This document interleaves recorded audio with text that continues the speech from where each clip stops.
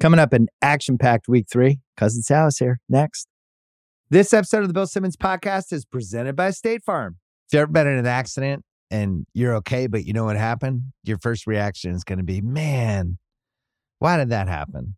If you ever buy a new house or a new car or a new anything, there's this little rush you get when you're like, I did it. I made it happen. But really, the only words you need to remember are, like a good neighbor, State Farm is there. State Farm has options to fit your unique insurance needs, meaning you can talk to your agent to help choose the coverage you need, have coverage options to protect the things you value most, file a claim right on the State Farm mobile app, and even reach a real person when you need to talk to someone. Like a good neighbor, State Farm is there. Learn more at statefarm.com. This episode is brought to you by Michelob Ultra, the official beer partner of the NBA. It's just what you need to sit back and enjoy the game, and they're also getting fans closer to the game than ever. You can win exclusive NBA prizes like courtside seats, signed memorabilia, and more. I love Michelob because of how light it is. It's only 95 calories with 2.6 carbs. You know what the perfect time for Michelob Ultra is? A little doubleheader, little NBA doubleheader. Right? First half of the first game. I don't know, West Coast time. That's usually about 5 o'clock, 5:30. Perfect time for a beer. You can do it. Grab a pack to enjoy today. Learn more and enter for your chance to win at michelobultra.com/courtside, LDA 21 and up. We're also brought to you by the Ringer Podcast Network. I have a really, really good rewatchables coming on Monday night. Can't wait. It is my birthday tomorrow. So sometimes if my birthday coincides with rewatchables, which I think has only happened one other time, but we like to do a big movie. So that's what we're doing. One of my favorite movies of the last 40 years. Stay tuned. Coming up next, we had an action-packed, loaded week 3. We're going to talk Taylor Swift, Travis Kelce. We're going to talk about Miami putting up 70.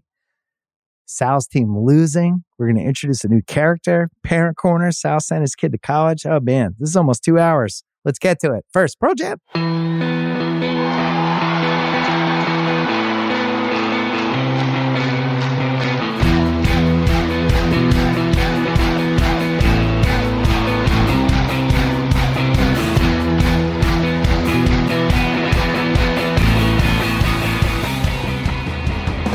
All right, taping this a little after 8:30, Sunday night Pacific time. The hardest working man in show business is here, Cousin Sal.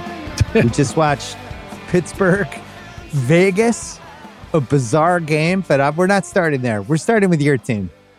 Your stupid Cowboys. You compliment me, and now I see what you did here. Okay, all right, go your ahead. Stupid team. That I thought I could throw into a little 11.5 Arizona, like throw them. All they had to do was win by 2.5. I had a FanDuel boost. I had real life money. I had $1 million pick. And it's like, of course they'll beat the Cardinals by 2.5. Raheem thought the Cardinals were tanking. No, that's not what happened.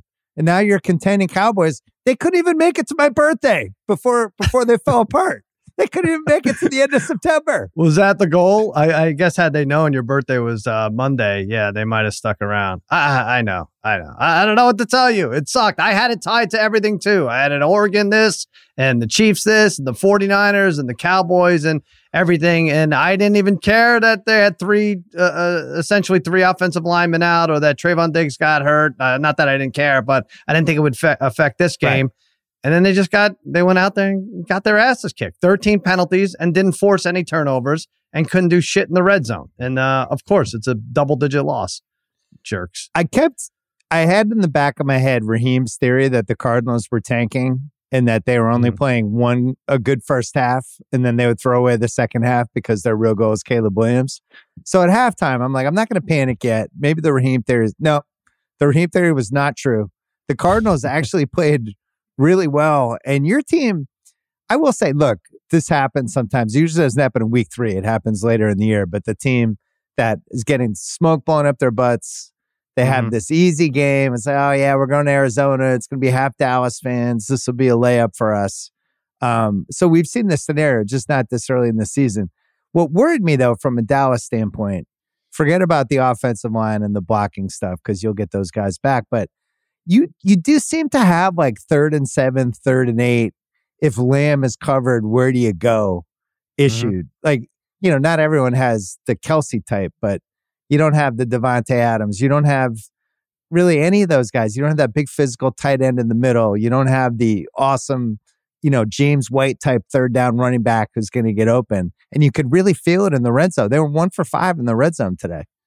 Yeah. I mean, what's his name? The tight end who went to Houston, I already forgot his name, from Dallas last year, was our second lead. Schultz was our second leading receiver last year. So yeah, there is something to be said about that. And I do want to put it in proper perspective. If the Eagles lose to Tampa Bay, which is a possibility tomorrow, the week is a wash in the NFC East, right? That means everyone will have lost. So I don't want to get too crazy, but it did expose, you're right, everything I always worry about.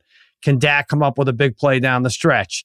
Are these injuries too much to overcome? And Mike McCarthy in that play calling, it really seemed like we were up 12 points trying to bleed the clock, not down 12 points. And it's like, oh, maybe he's just afraid to throw it. And then when we saw he threw into 3 defenders, and you cleverly quipped, how did they know which of the 3 were to intercept it? That was gut-wrenching. That was an angry text to you as I was just angrily texting. Like it was your fault that I was losing all my teases. Yeah, he just threw into 3 guys on one of the biggest plays of the game. Complete panic throw. I don't know where to land on Dak. We watch football for 12 hours a day. When he has awesome protection and weapons, he looks solid. He's certainly better than Zach Wilson and Mac Jones and all those dudes, but I don't really see much of a difference between him and like what I watched in that Minnesota Chargers game with Cousins. They're still like decision making at the worst possible times. Cousins, you were texting me right after the game about Cousins. They get a first down and goal from the 6, down 4 points. Yeah. What was it, 41 seconds left? Yeah. And they could have spiked it. Not in the Kirk Cousins world. They're not spiking that. He's just going to.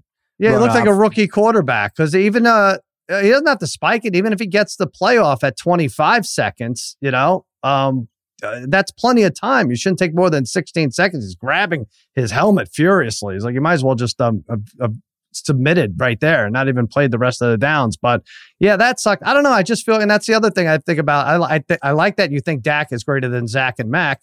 But I feel like all these quarterbacks, we look late in the third quarter, they're all 13 for 26 with 109 yards and an interception. Yeah, isn't that like 20 quarterbacks, especially in the early game? So I don't know what happened. I don't know how long we could keep blaming the preseason, but it looks pretty dismal, doesn't it? Just overall. I can't say the quarterback play has been spectacular, with the exception of Miami, who is the 99 Rams reincarnated.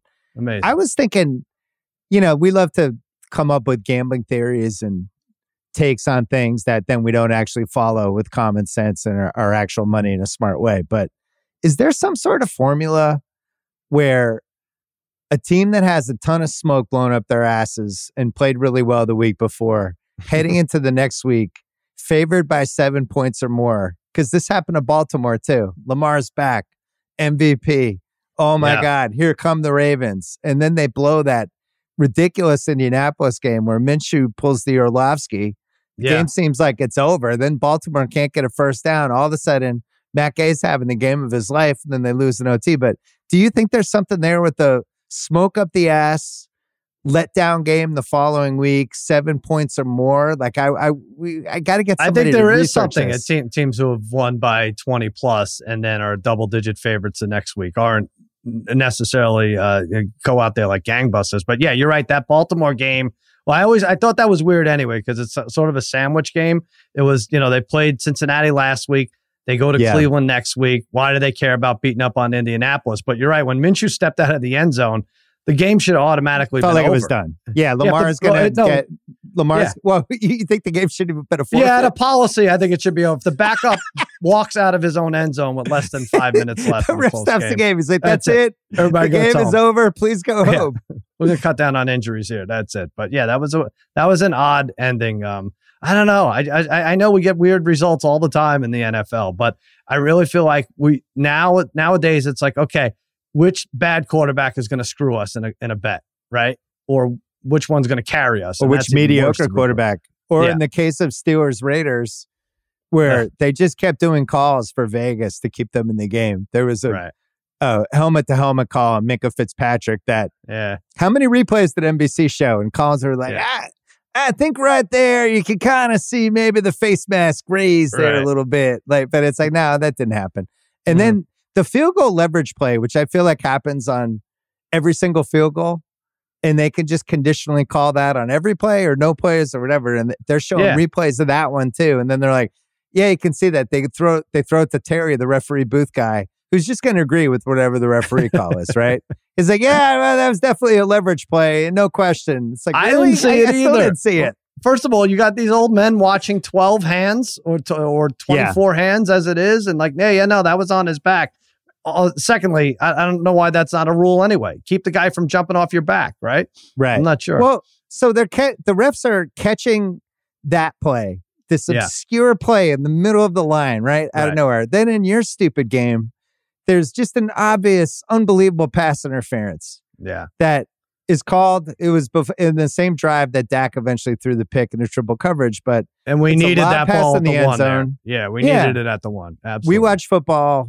I mean, you watch football all day Saturday and Sunday. I watch football all day Sunday.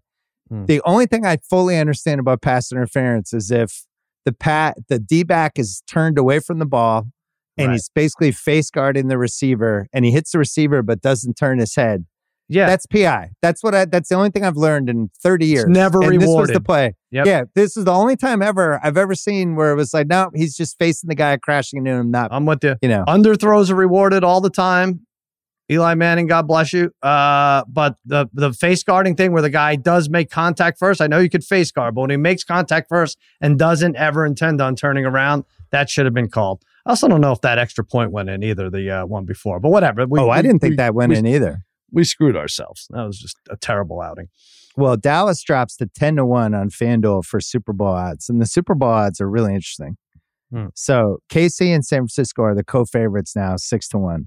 And we've been doing this is like our 17th year doing this. September, there's always like the rabbit team that jumps out. And maybe it's Miami this year, but there's always, if you go back and you look at these odds in January, like, oh my God, so-and-so was 6-1. That's crazy. KC, San Francisco, 6-1, Philly, 7-1, Buffalo's plus 950, Dallas and Miami, both 10-1, Baltimore, 13-1, and then it drops all the way to 23-1 in Detroit. So basically they're saying we have 7 contenders and a drop off. And I was looking at all of those and I was like, the only one I felt good about for the odds, even a little bit, was Miami 10-1, but then you have the Tua concussion thing hanging over that. But Miami's looked like the best team through 3 weeks. And it's hard for me to believe they're not 6-1. Do you feel like that's completely Tua related? Well, it's funny. I'm looking at it. If you had to pick one of the 10-1s, let's say the Bills are 10-1. I know it says plus 950. Bills, Cowboys, and Dolphins essentially 10-1. Yeah, Miami's much better. Unquestionably, you're taking Miami. Yeah, I think so. But to go back to week one, remember when we were saying, the narrative is wrong about the AFC being best. The NFC might have the 3 best teams. I think it's back. The other way. It's curved back the other way. It's back. Well, the Chiefs, Bills, and Dolphins is going to be a great game next week. But those 3 are just as good as anybody, I think. I'll tell you what's still alive is my Pittsburgh, all of our Pittsburgh predictions. Were you in on those? Or no, were you I hated them. You weren't. Yeah, you hated them. I still hate them. I still don't know how they score points and win. Yep. So Pittsburgh's 45-1 for the Super Bowl, but they survived. They played, it looks like now, the 2 best defenses in the league, San Francisco and Cleveland, in week 1 and week 2. Mm-hmm. They finally played a normal team today. They got 23 points, but I liked the way they looked offensively for the most part, but just in general, that division where Cleveland's offense, God only knows. Their defense is so incredible, but their offense is, I can't say I was like knocked out by their offense today. Baltimore, they just lost to freaking Gardner Minshew in Indianapolis. Mm-hmm.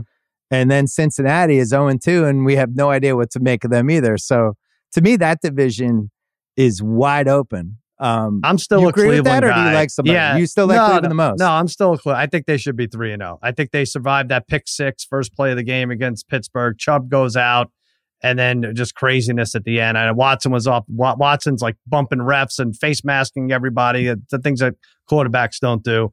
And whatever, that's their quarterback. But you've done research on their defense too. They gave up 94 yards. All right, it's against Tennessee, but 94 total yards. 94. If Henry has 94, it's a bad game. But 94 total yards. They've allowed a league low 3.2 yards per play this season. for 61% 3 and outs. It's insane what they're doing defensively, and they hold everybody to under 10 first downs a game.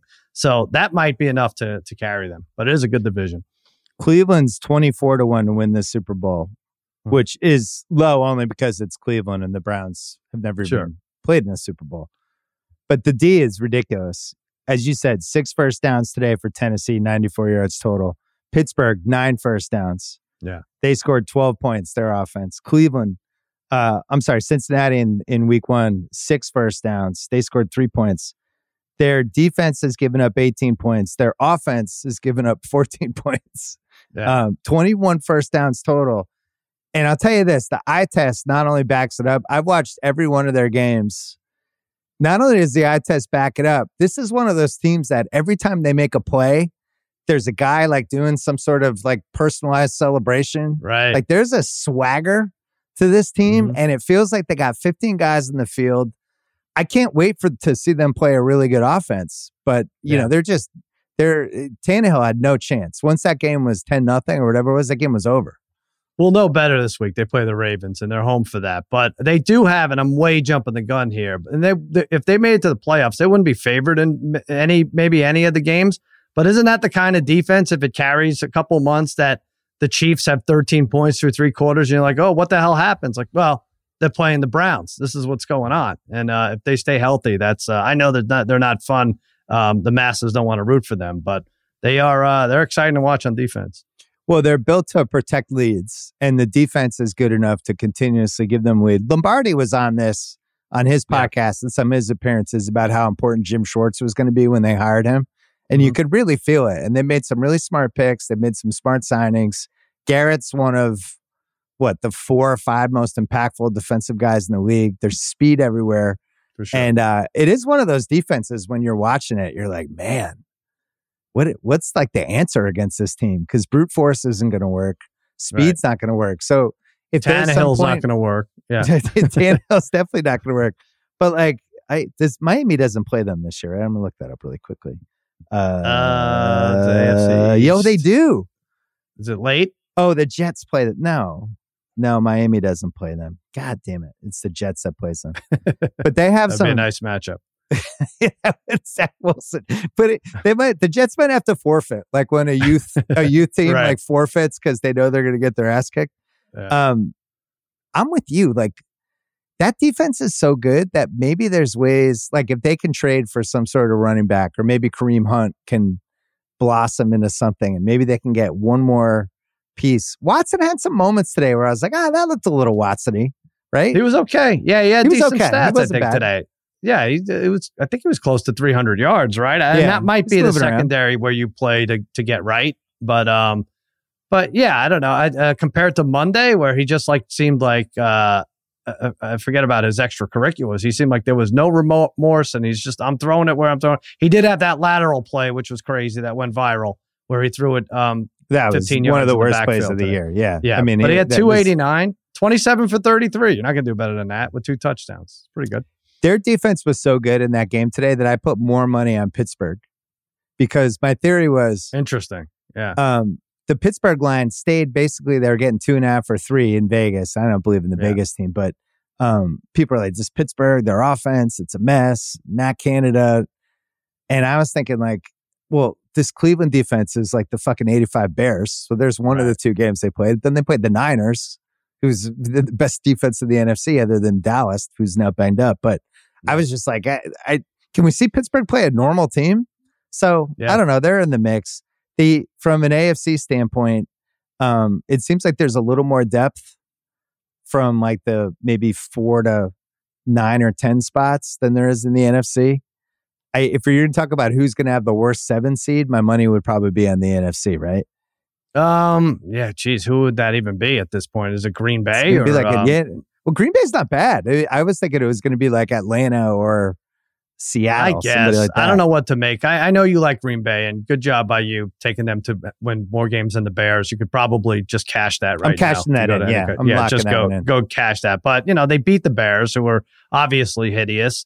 They lost a terrible game to Atlanta, and I don't know if Carr doesn't go out. I still don't know. Did the Saints score? The Saints didn't score in the second half, right? So I'm not sure how good Green Bay is. Just to stick around that game, I guess makes them formidable. But can I counter? Can I counter sure, your Green Bay? Please. I just don't like any team. So yeah, this is me. I feel like real hurt in your face from the Dallas game. Like I don't think it's been 4 hours. It's been a tough week, Simmons. It really I know. has. Well, we're going to talk about later in Parent Corner. Yeah. So Green Bay's down 17-0 in that game against a Saints defense that's pretty good. They don't have Aaron Jones. They don't have Watson. And Bakhtiari didn't play. When I saw those three scratches, I was like, oh, Packers were one of my $1 million picks. It ended up still losing because I took them -1.5. But the comeback was impressive. And they did the thing where they scored to make it 17-9 and they went for 2. Right. And they made it. So 17-11. And it's one of those things where all the analytics people say, this is what you have to do. I don't really understand the math. But when they got that, it gave them like this weird momentum. Then they got the ball back. It's like, holy shit. They could win this game 18-17. And then they actually did. We got to stay in the NFC North and we're going to take a break because we got to talk about the Bears because we hit rock bottom today with them. Snap into action this NFL season with FanDuel, America's #1 sportsbook. Right now, new customers get $200 in bonus bets guaranteed when you place a $5 bet. That is $200 in bonus bets. Win or lose. So Monday Night Football. I like Philly. Sal was thinking maybe Tampa +7.5 alternate spread with Jalen Hurts 40+ rushing yards and Baker Mayfield 200+ passing yards. That is +256 on FanDuel if you want a same game parlay that, or you can just say, screw it, Philly's winning. I'm going to do the Philly money line. I'm going to do Jalen Hurts anytime touchdown. I'm going to do A.J. Brown 75 yards receiving, and I'll just throw all those together. You do what you want to do. But if you've been thinking about joining FanDuel, there's no better time to get in the action than right now. Easy to use app, wide range of betting options, spreads, player props, over-unders, futures, you name it.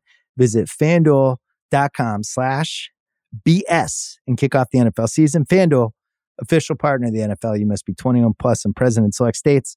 First online real money wager only. $10 first deposit required. Bonus issued as non-withdrawable bonus bets that expire 7 days after receipt. Restrictions apply. See terms at sportsbook.fanduel.com. This episode of the Bill Simmons Podcast is presented by State Farm. If you've ever been in an accident and you're okay, but you know what happened, your first reaction is going to be, man, why did that happen? If you ever buy a new house or a new car or a new anything, there's this little rush you get when you're like, I did it. I made it happen. But really, the only words you need to remember are, like a good neighbor, State Farm is there. State Farm has options to fit your unique insurance needs, meaning you can talk to your agent to help choose the coverage you need, have coverage options to protect the things you value most, file a claim right on the State Farm mobile app, and even reach a real person when you need to talk to someone. Like a good neighbor, State Farm is there. Learn more at statefarm.com. The Chicago Bears just got annihilated in what will always be known as the Taylor Swift game. We're going to talk about Taylor Swift in the next segment. They have lost 13 straight games.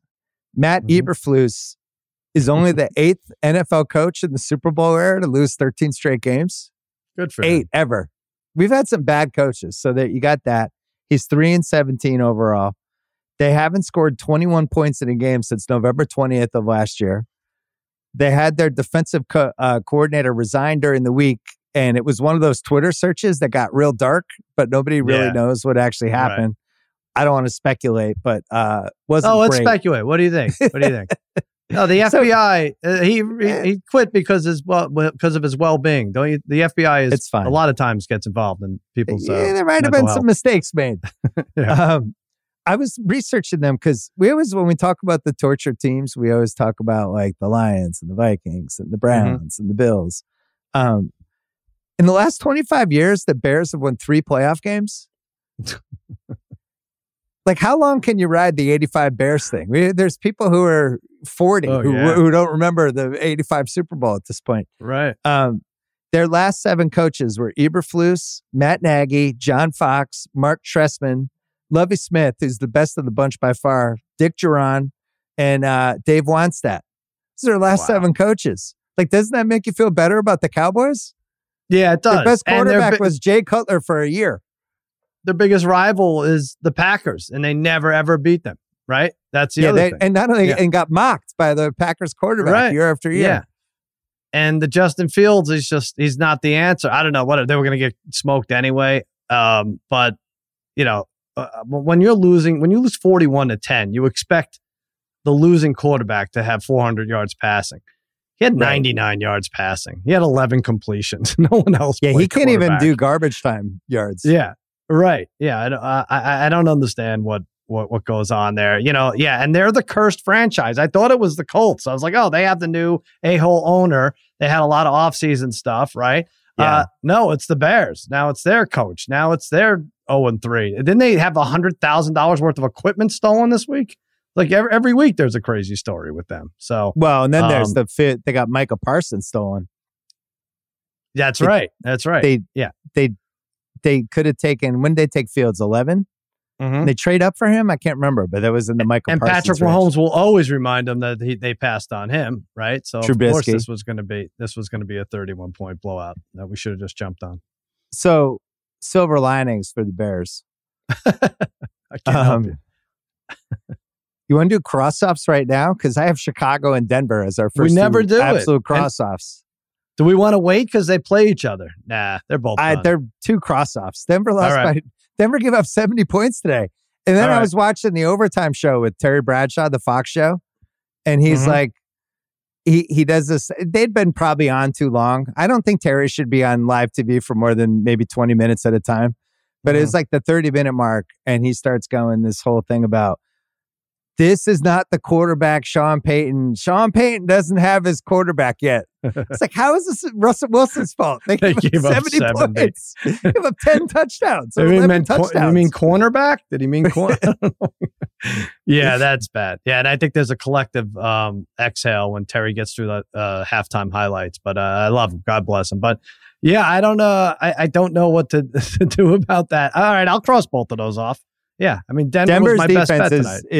Has to be the worst in the league. Not to mention the Wilson part. Hey, maybe we've seen this happen sometimes with the coaches that come back and they don't have it anymore. Like, remember when Joe Gibbs came back that time? Right. It's like, oh, Joe Gibbs is back. It's like, okay. Like you had Landry. He just didn't have his fastball anymore for 4 years there? Right. It would be like right now, mid-80s. It would be like if Brady retired and the Patriots went 500 for the next 4 years. Like, you're getting there. Yeah. Oh, you'll see. That was a bad example. Hey, no, I think you're right. And is there a chance he retires? I mean, because we're talking about, Sean Payton, first coach fired. And like, oh, wait, Staley, you can't forget about him. He just went for it on 4th and whatever in his own 25. Like, we could talk about that. But does he quit? He's like, hey, screw this. I don't need this. Our defense Payton gave up 70. Yeah, I can't come back from this. Well, here's the interesting thing about the Denver piece that I didn't realize. They have their first round pick this year. Mm-hmm. So to me, they're in tank mode now. Like, why not? Yeah. If you're Peyton, you have like, what was it, like an 8-year contract for like $100 million or whatever it is. Your team sucks. You're going nowhere with everybody you have. You have this Caleb Williams prize that's sitting there. The Bears. So the silver lining for the Bears is they have 2 cracks at it because they have their own pick, but they also have Carolina's pick.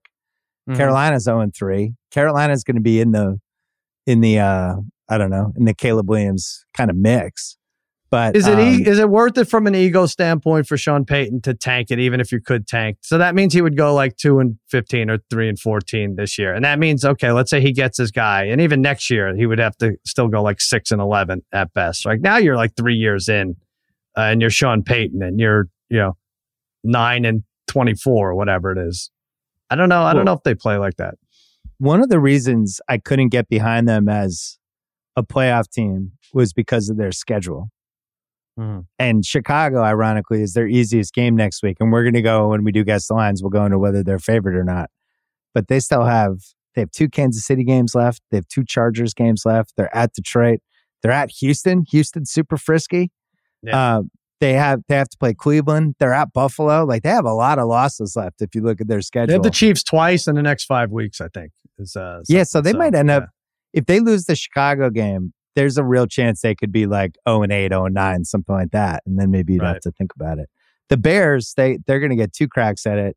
It was interesting. Carolina, they hung with Seattle for a while, and they had Andy Dalton, who's basically, after watching Mac Jones for 3 hours, and then Andy Dalton, I couldn't tell the difference. And he's starting Adam Thielen. I was thinking, like, one of these NFL teams needs to try. It's like almost like an old timers league for the NFL. You just get all of these guys. You get like Zach Ertz should be on that team, and all these dudes that are kind of on their last legs. Yeah. And you could kind of put an offense around all those guys that'd be pretty competent, right? Like Dalton throwing a Thielen, bring back AJ Green. Let's get him back in there. You don't need to Hopkins. put up good big stats, Adam Thielen, but we need you to come in and, score at the end of a game and cover on a 2-team teaser. Not even cover the regular spread. Could you do that once a year? I have more topics for you. We didn't talk about the drunk coaching bowl yet. Minnesota versus the Chargers. Jeez. A game that I bet on, which is... Oh, no. Yeah, I did. I actually did the adjusted. I figured it would be a touchdown or less game, so I did the Vikings. Oh, you did it? 7.5. Oh, good. And I did the over under down to 52. Oh, okay. And it hit.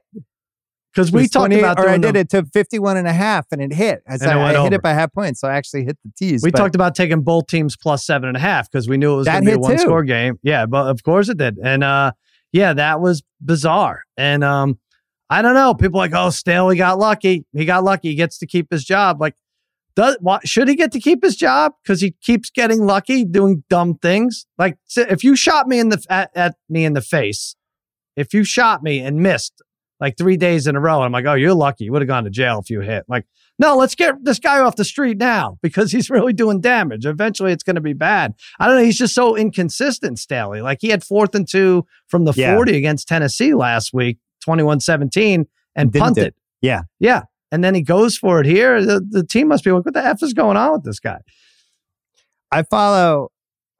I swear this isn't, this is going to be a diss. I follow this guy, Seth Wilder, on Twitter, who's really good. He has like good analytic stuff, and he immediately lays down what the percentages are. Mm-hmm. So when the Chargers went for it on 4th and 1, he said their analytics were go 88.9% chance to win the game. If you punt, it was 82.1%. So he said Brandon Staley made the correct decision. Really? I'll never get those. No, hold on.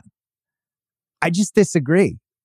Like you can give me the math. First of all, that's a 6% difference, which means if you play the situation 100 times, one time it's 88 times it works, the other time 82. Not that huge of a difference. But it also doesn't take into account the game itself. Minnesota, I just want to punt, and I don't think Minnesota can go 70 yards. From watching that whole game, I didn't think they were going to be able to do it. They were going to fuck it up. They're going to do something dumb. Cousins was going to do something dumb. If you shorten the field there, now they have a better chance. That's one thing. The other thing was the play they ran stunk, which they never factor into the 88 per se. They just ran this stupid, what was it, a fullback dive into 9 people? Like, if you're going to run that play, run like with the Pickett play that they won to win the Pittsburgh game, where the roll where he rolled out and he had a whole bunch of people and 3 receivers in front of him or whatever. But they never factor in how bad the plays are with these percentages. So if you told me, like, all right, what are the percentages with the most predictable fullback dive ever right into the middle? I don't think it's going to be 89%. Here would be my analytics. It's a little, unorthodox, but I would ask all knowledgeable Vikings fans, do you want them to go here or do you want them to punt? And 107% would say we want them to go for it here. That's my analytics. Yes. If the opposing team's smart fans want you to do one thing, you do the other. Also, because the Chargers of their history be like, please go for it. They'll fuck this up. Please, 4th and 1. I know you guys make a mistake. Exactly. We're going to jump off sides. We're going to do this. Yeah. I mean, so then Cousins comes down, and as we described earlier, he fucks up. 41 seconds left. Just spike it. Now they don't do it. They end up losing the game. There was more than that, though. Like Herbert was incredible today. He was 40 for 47, but there was some stat where Brian Flores blitzed him on like 82% of the passes. The Vikes were like, no, this is the one where the blitz is going to work. It's like the blitz is never working. It's failing every time. Both sides, just the strategy. It was just exactly the monstrosity that you would have guessed. So I guess Minnesota's done now. They're 0-3. I don't really see a roadmap. And you were right. 0-3 in close games. In one score games. And you pointed to that last year. I think they were 11-0 or 11-1 last year. Now, obviously 0-3. And the Thursday night game is pits the 2-2-0 teams, and the Vikings and Bears are at 0-3. I don't know if they're a cross-off yet, because you're right. They could be. They're not a cross-off yet. That 7 seed could be bad. Could be like 9-8. One thing with Minnesota is their receivers can get open. And it always feels like they have plays downfield at all times. I don't know what Madison's stats were today, and maybe they were better than the eye test, but he just doesn't seem like an every down back to me, which maybe is one of the reasons they traded for Cam Akers. But it feels like they're a running back short. And I know they've had a couple injuries too. But all right, so that game was ridiculous. He actually had 93 yards and 20 carries, but it just wasn't about that. With that, but did you feel when you watch him, does he feel like like he doesn't feel like Dalvin Cook the last couple of years, anything like that? You're right. I left that game feeling worse about both teams. I don't know if that's possible. I know the Chargers won, but I don't feel good about them at all. Another thing they're the two worst teams in sports. Let's put it that way. They really are. Another thing that happened, Houston not only beats Jacksonville. I didn't put that game on until they took a lead. They didn't make my initial cut. And that was an ass kicking. But they were just better. It really was. That wasn't fluky. That wasn't like Dallas, Arizona. You could be like, all right. Dallas got a little lazy at the start. They fell behind, a couple dumb penalties. Houston was better than Jacksonville, and I don't know what to make of that one. Yeah, I think what to make of it is both South divisions are kind of up for grabs, and this is what we're going to see every time they play each other, you know? And the other thing is, we talked about it last week on Guess the Lines. Damn, the odds aren't up, but Stroud for Offensive Rookie of the Year was 10-1. And I know everyone's saying Bijan this, and he was like 250 or 300. Stroud's got to be the favorite. That's got to be way less. Did you see the stat about his passing yards? Most career passing yards in first 3 games.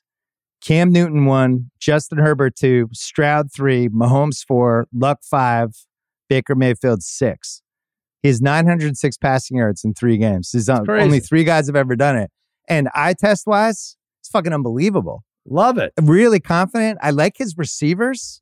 Mm-hmm. You know, Nico Collins and Dell, who are like, if you're in fantasy leagues, you know who these guys are, and people are bidding on them. But big, physical, fast guys who make plays. And Robert Woods is fine there. Yeah. Yeah. Exactly. And he's got a shitload of confidence. I like that team. I got to say, AFC South odds, Jacksonville plus 150. I don't like that at all. I just don't think Jacksonville's look good. Tennessee plus 220. We have that from earlier in the year. What do we have that at? Like plus 390 or something like that? Yeah, it was in the threes there. I just wish... I don't know what I wish. I didn't like what I saw today, but I also think they can compete with Jacksonville. I think you throw out Cleveland games because they're D. Mm-hmm. Indy's plus 280, which actually seems too low. And then Houston plus 750 didn't seem like a crazy long shot to me. They have a lot of talent on both sides. That a lot. And I like D'Amico Ryans. And I was thinking like Sean Payton murdered the new coach theory. We talked a lot about before the season about Sean Payton, new coach. This usually works, but I was scared. I stayed away from them. And I was like, I don't know who the new coach is. Who is it? Maybe it's D'Amico Ryans. Yeah. I had an apology for him. I apologized for him for what's about to happen. I guess I jumped the gun on Ringer Wise Guys today. I was like, D'Amico Ryans, I'm sorry. You deserve a better job than this. You're going to get blamed.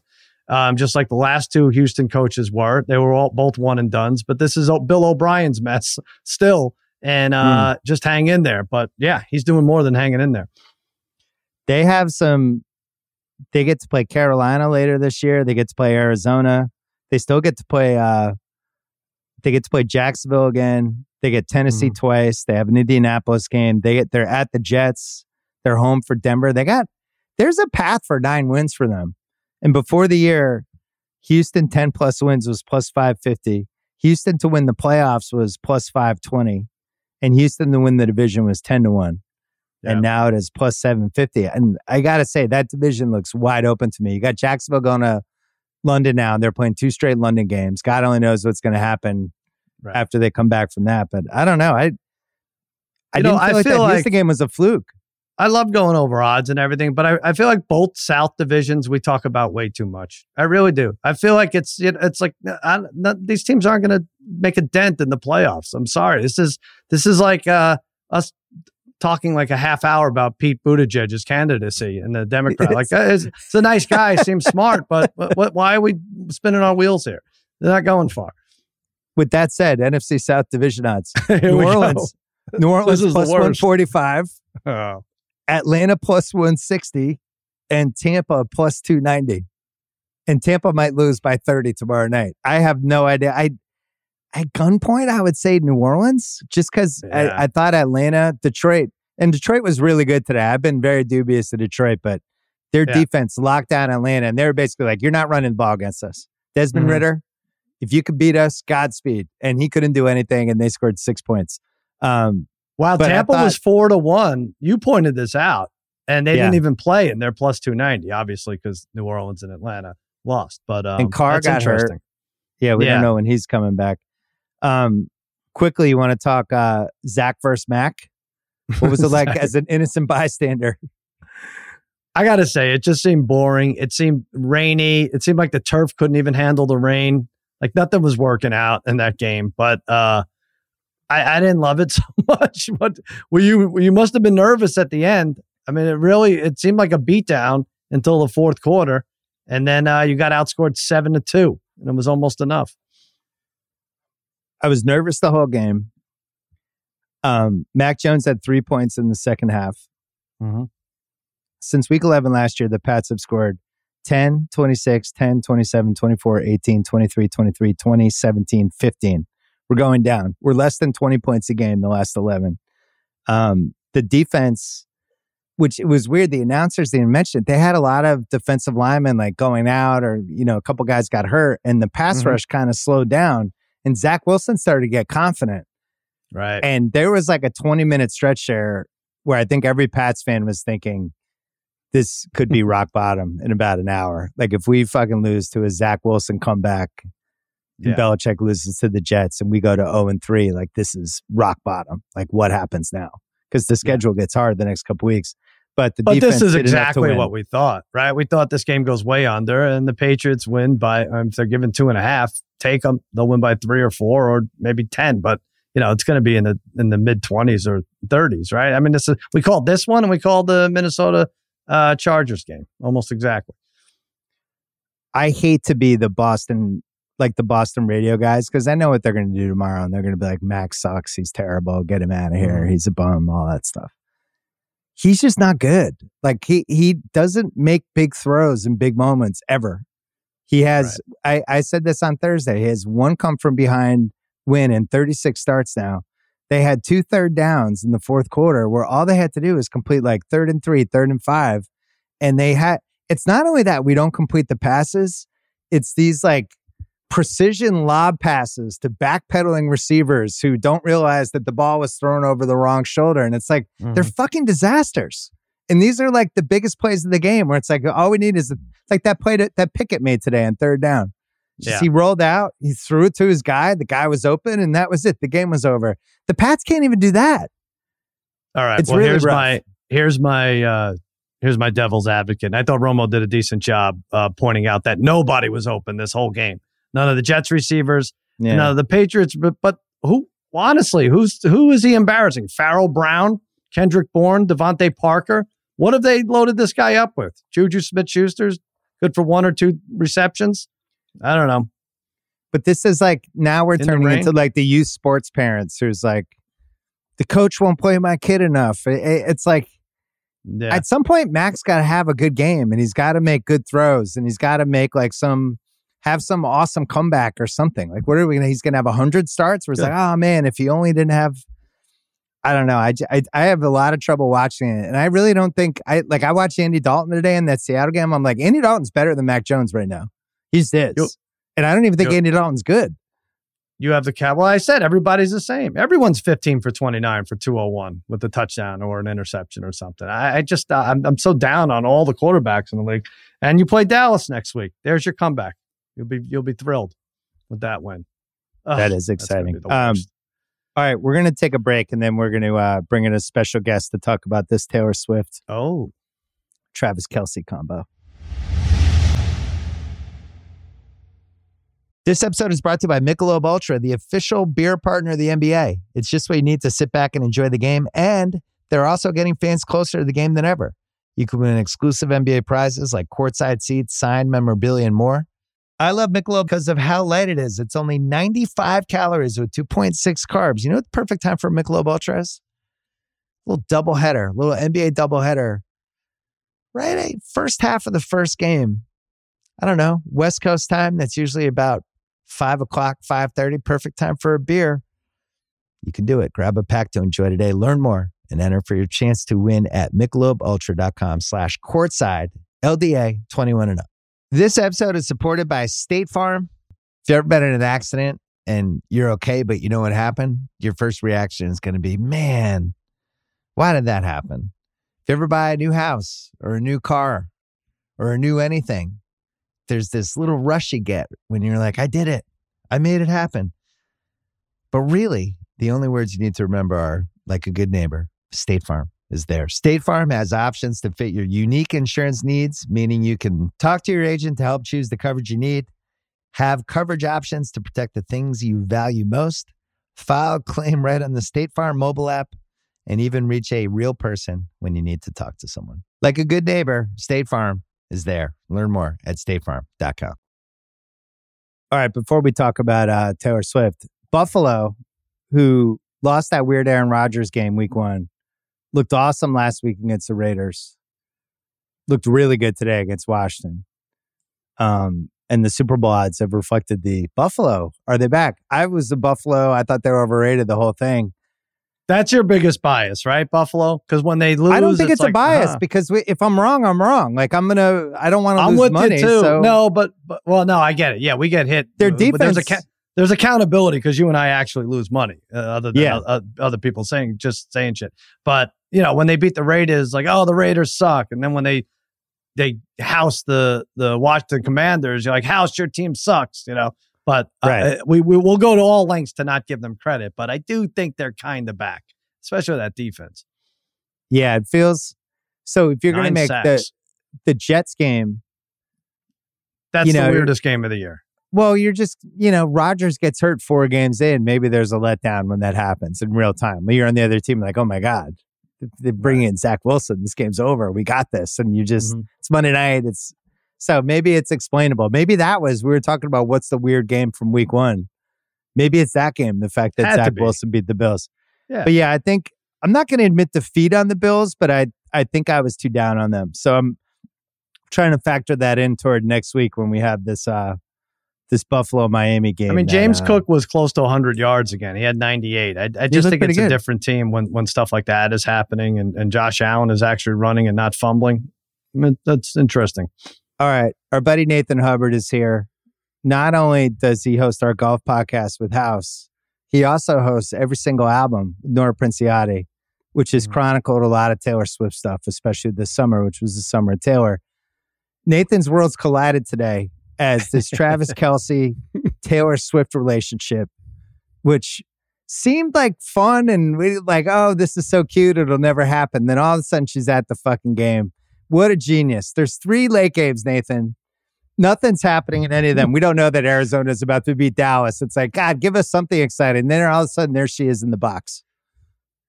Super convenient that the Chiefs play the Jets next week on Sunday Night Football in New York City, where she lives, less than 2 weeks before the movie comes out. The only question now is whether her concert film is going to gross 100 or 150 million. I think it's one of 3 things. It's either an incredible PR stunt for the movie and for this album that she's re-releasing at the end of October 1989. It's the second thing is it's really hard to be famous and impossible to meet people, and like who says no to like a handsome tight end guy and the mom's there so it's safe, or it's both. I think you got to fall in one of 3 camps.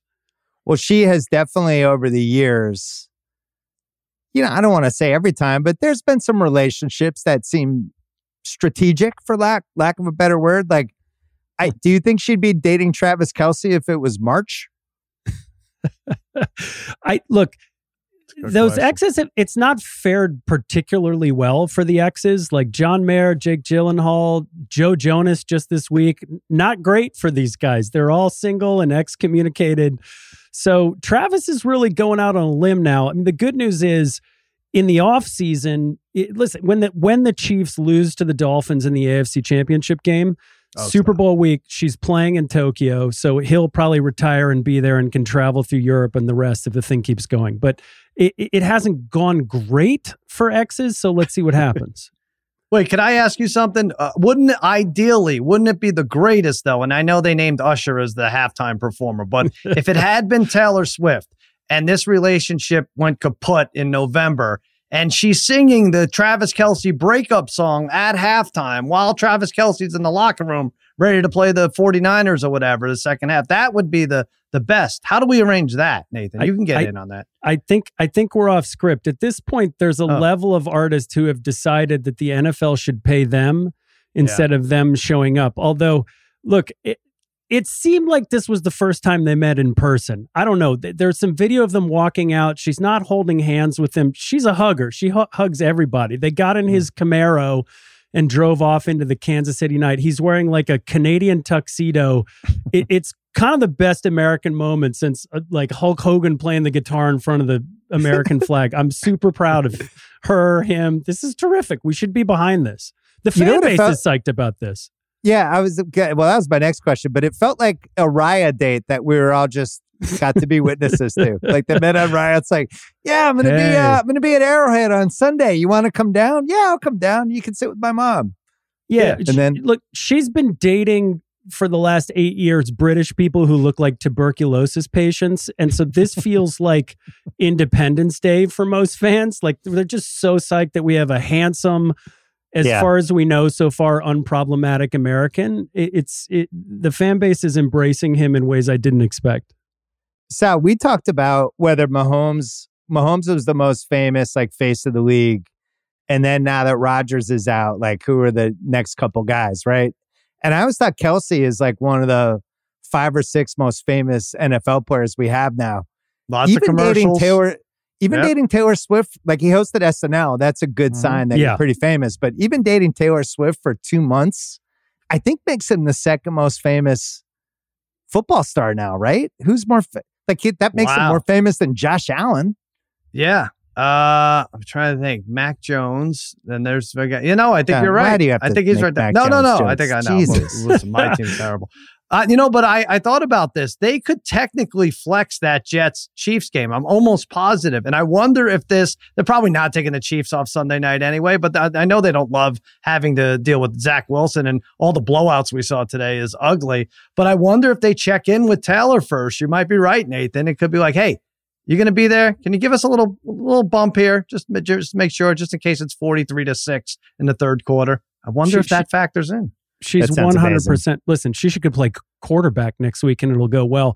Carrie Underwood showed up to the Vegas Steelers game tonight and nobody talked about it. Carrie Underwood was the unfortunate recipient of the Taylor Swift thing. There's no breaking through the PR thing. The only person who could break through at this point is TB12, Bill. I'm surprised that TB12 didn't shoot his shot. I think he overthought it. Like he was watching too much game film, like thinking about his way in.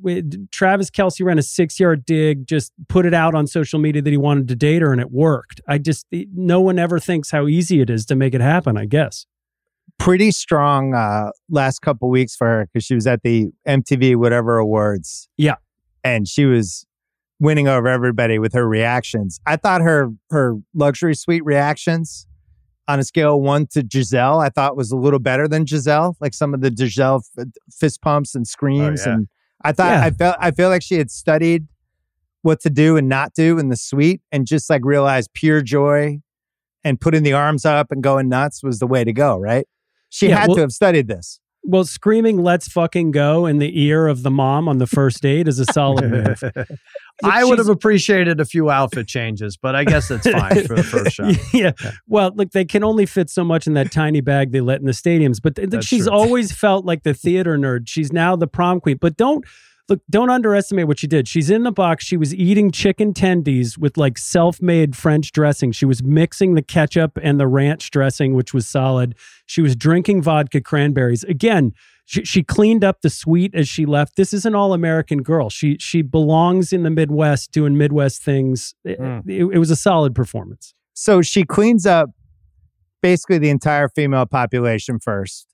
I'm just talking like last 20 years. Then gets all the country fans too, wins their respect.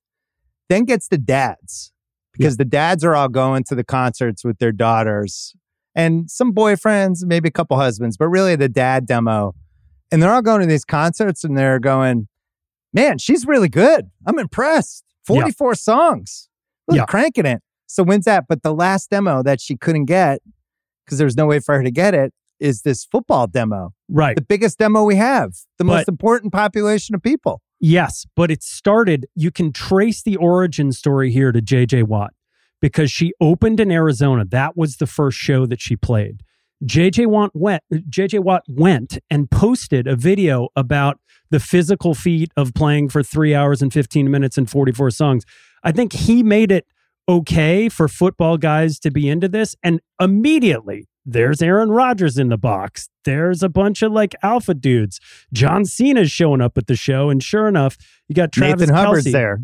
Whatever. Travis Kelce shooting his shot on his podcast, which who knew? All it took was a friendship bracelet and a dream. And here he is. It really, the lesson as always is shoot your shot. What an unbelievable, just great work by Travis Kelce. Could I say one demographic she hasn't won over, I think?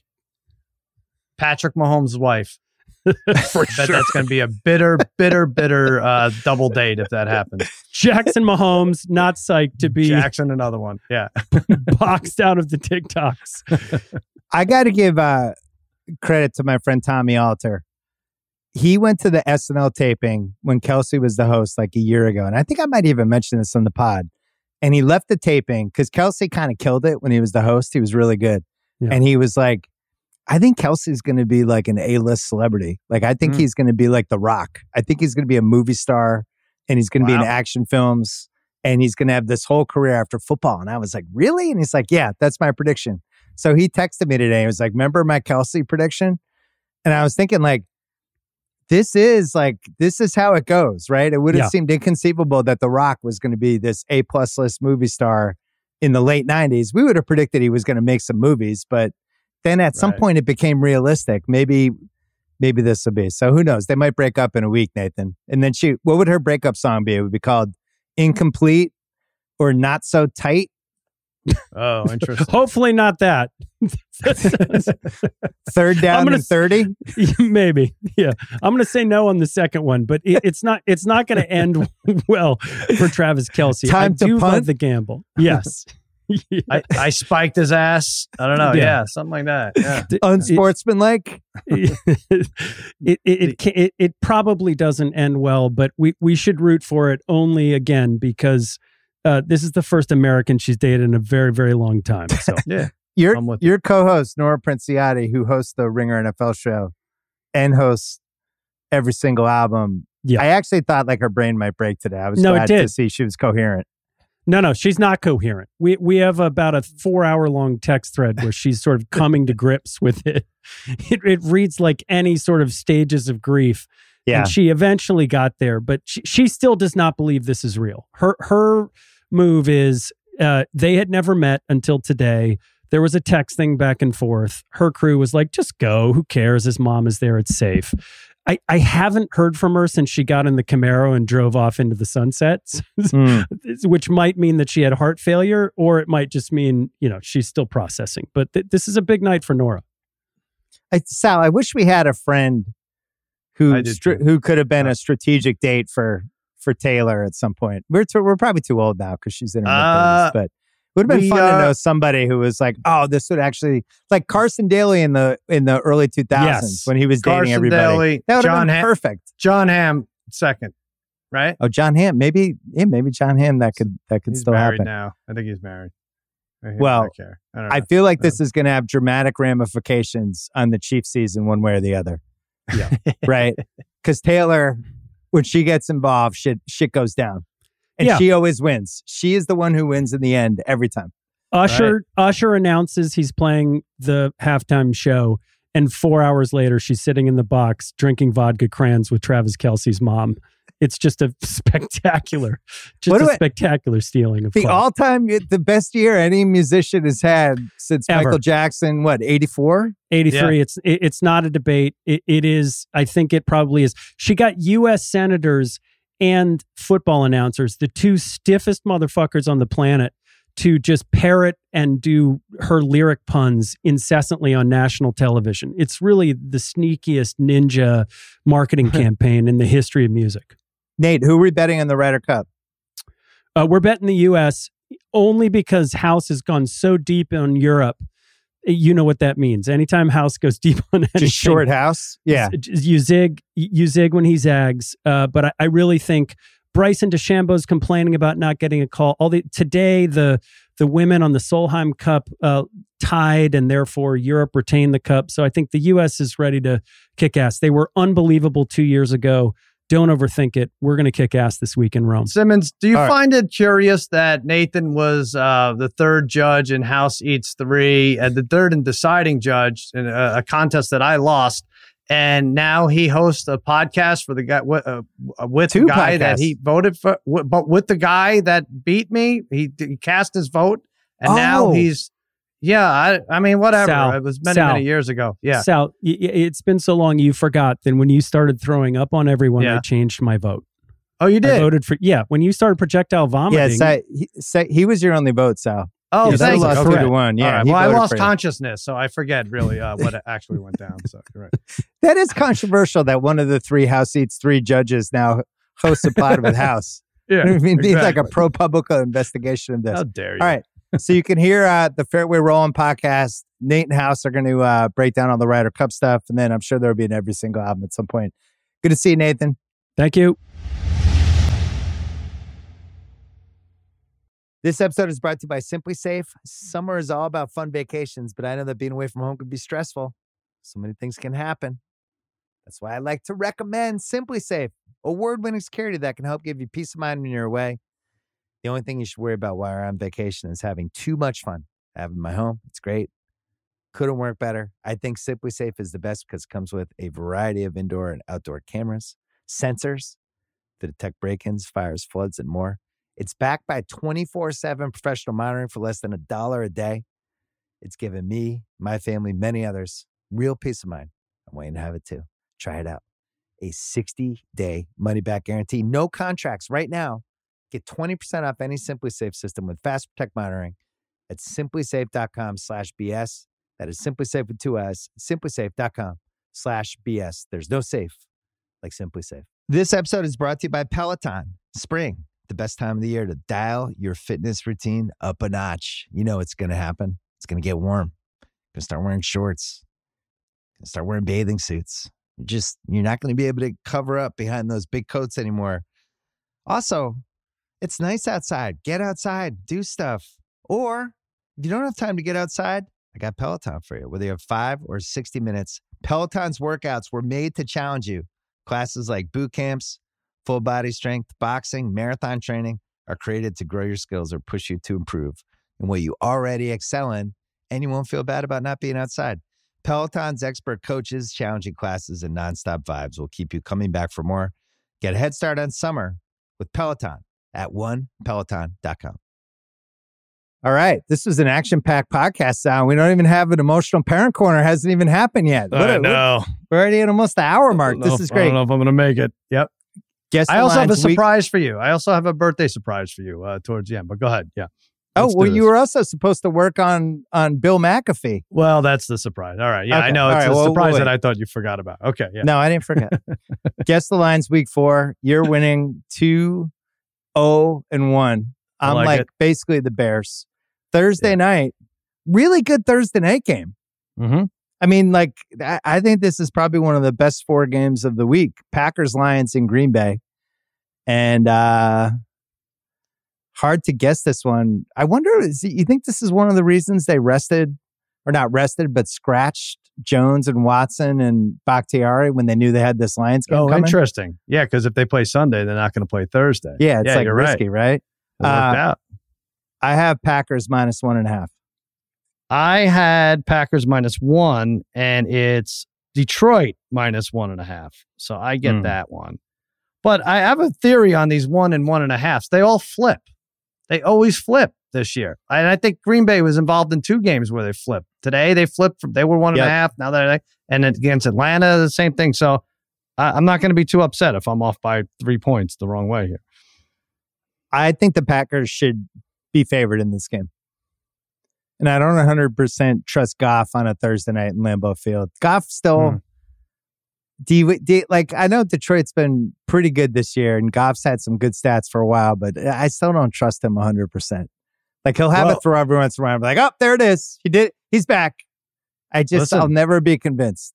He has 3 interceptions in the last 2 games. He went forever before doing that. So maybe, good team, solid run game. They put Hutchinson's all in everybody's grill the whole time. But yeah, you're getting the old Goff a little bit here. I thought their defense was legitimately good today. I was impressed. I didn't know how much of it was the fact that Atlanta, just with the Ritter piece of it, they're just not threatening at all in a passing game. Sunday, marquee game. This is the best game of the year so far. Bills Dolphins. Couple good ones. Yeah, I wish this was it's in Buffalo. I wish this was in December, but I guess we have to take it when we take it. It's in Buffalo, and it's a red-hot Miami team that has scored 130 points in 3 games. We didn't even really talk about the 70 they dropped.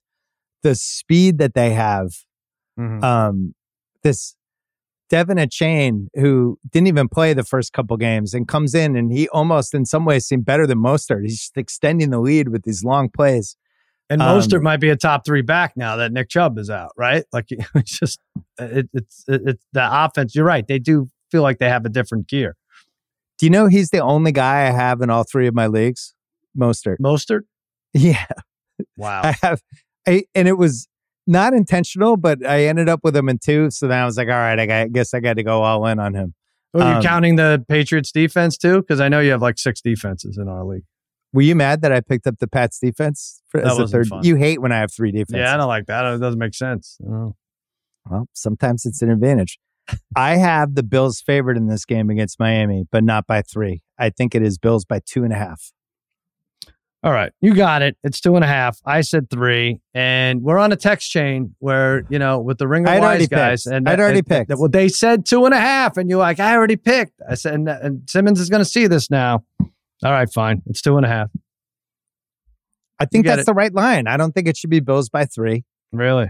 And I think this line's going to go down. I think this ends up at like maybe Bills -1 or maybe even Bills pick 'em. Would be my guess. I mean, they were both blowouts. We won't see a blowout like the Miami-Denver blowout in a while, but the Bills dominated too.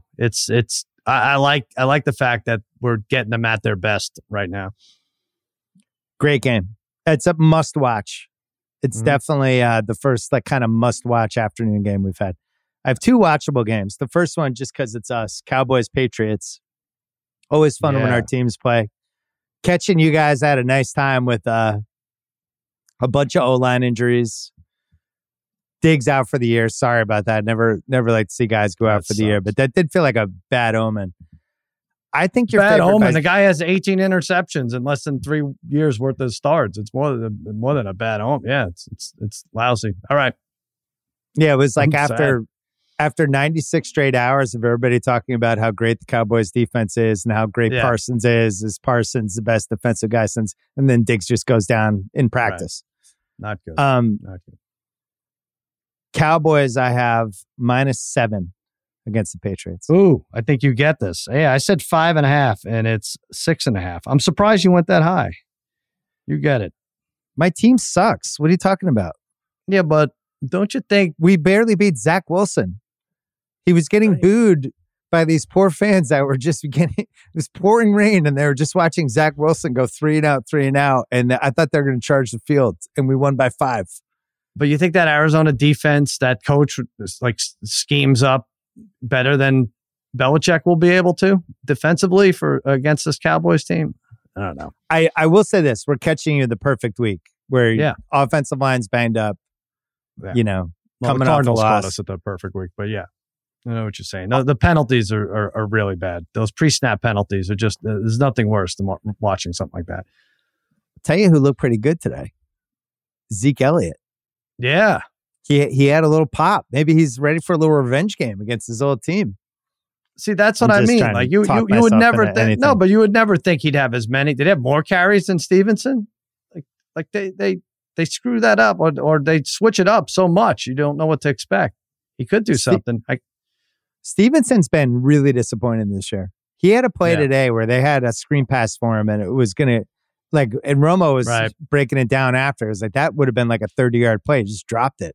Mm-hmm. But I think as like a pass catcher, this is yet another year. It's the curse of James White, where every other team has who's that guy in your team this year? That guy who made like 5 great plays today, that running back.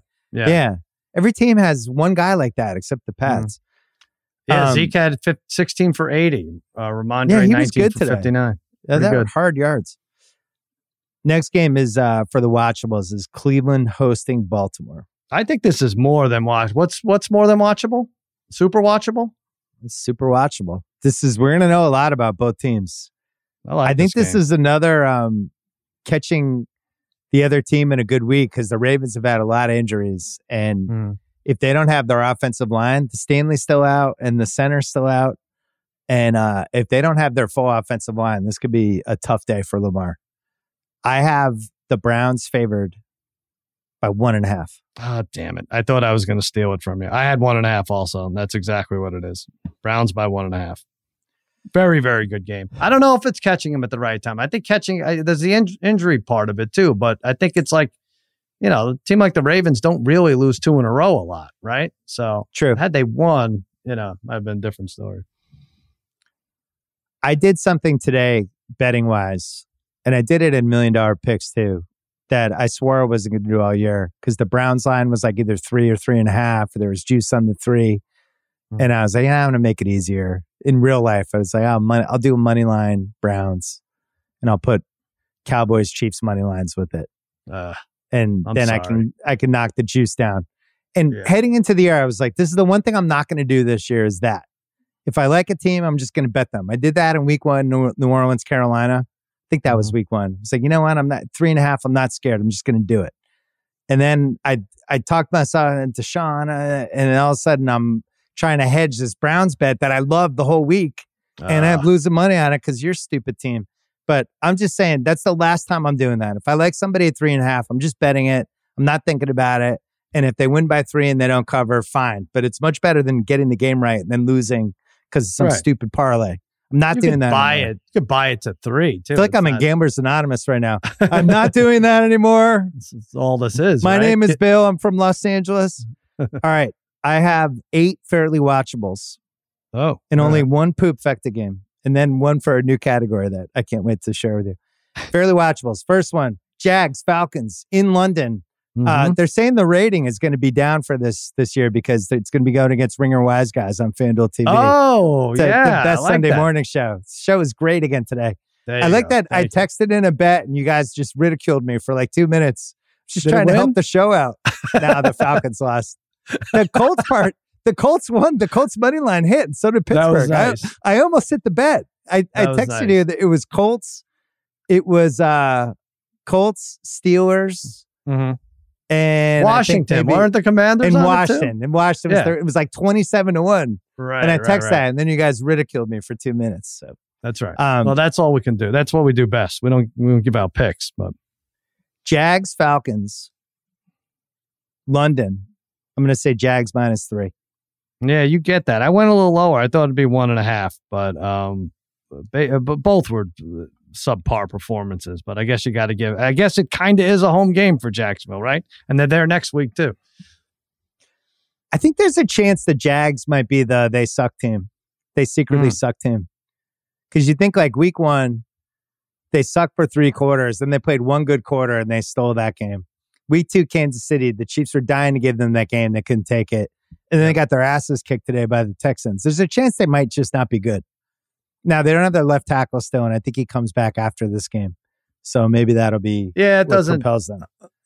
They could also go 7-10 and win this division. Not that I want to talk about this division. Don't get me wrong. Yeah, we're not talking about that. Don't read into that at all. Yeah. Well, our next game is Steelers at Houston.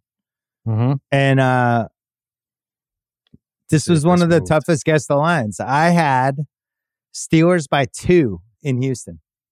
I think it's more. Yeah, it was 4. It went to 3.5. I had 3. So I get this one. That's too high. Yeah, they don't trust Houston yet. And I guess Pittsburgh does have 2 wins. This will be a nice test for Stroud. They succeed against this defense. Real deal. I can't believe how all in I am on Stroud. Like, it's not even a question that guy's good, right? Yep. I don't see a path for him not being good. I just think that guy's good. I don't even think it's a conversation. It's going to have really good Super stats confident. if he really just jump on that. I don't see the line right now because we do this late, but the way the running backs are going down, I know Bijan's very exciting, but I don't think that's wise. Yeah, they only have, and right now they have MVP for FanDuel. 2 is down to plus 350. That is unbelievable. That's going to get crazy. Yeah. The draft is so funny, right? Like, we had ringer guys that like Stroud more than Bryce. Some people like Bryce more than Stroud, but Stroud did have a lot of questions, right? And then he comes in the league and he's just awesome, and it makes you think like, what a fucking crapshoot this is. Like, how do people not know this guy's gonna be awesome? But all these people who study it, like, most of them are really unsure. Like, well, could this translate? How do we hit so many good receivers? Well, I feel like a jerk because I watched the playoffs, the college playoffs, and he went nuts on the Georgia defense, most of which are pros now. And I'm like, well, that's not enough. These guys really do study it. Like, no, I can't. Forget about what I saw. It's dumb. Doesn't make sense. Colts Rams in Indy. Probably Richardson for this game. Minshew got another W today. We don't know what's going to happen with the Rams against the Bengals tomorrow night. We don't know if Joe Burrow's going to play. In fantasy, an all-time dice roll where in the flex league we're 2 QBs. You killed me. And I started Burrow. It's like, he might get scratched last minute, and then I just get a 0 at that position. But my other option was Mac Jones. I wasn't going to start Mac Jones against the Jets. Your other option is to not carry 6 defenses and pick up just any quarterback. Who am I going to pick up? Fine. Gardner Minshew? I probably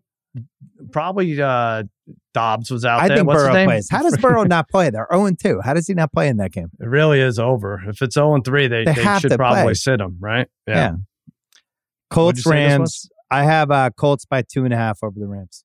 Yeah, I had 1.5. The Rams are favored by 1.5. It's a little wild. But again, these 1.5s flip. Like, but by the time we talk Thursday, it's going to be the other way, right?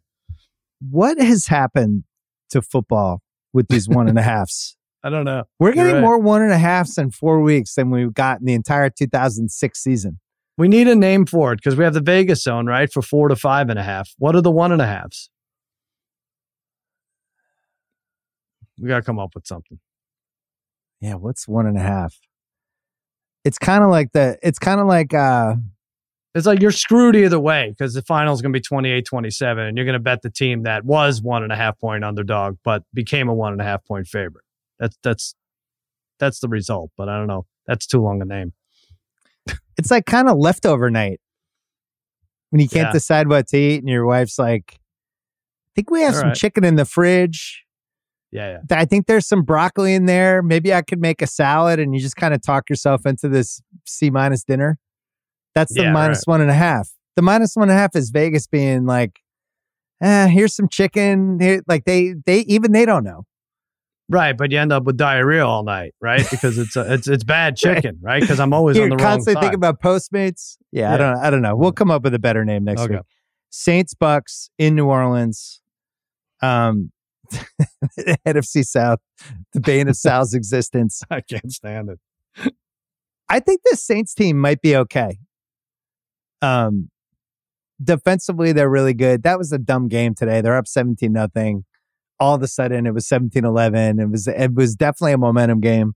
Mm-hmm. They couldn't get a first down to close it out, but I do think their defense is good, and they, basically all year, dating back to like halfway through last year, their defense has been pretty lights out, kind of under the radar.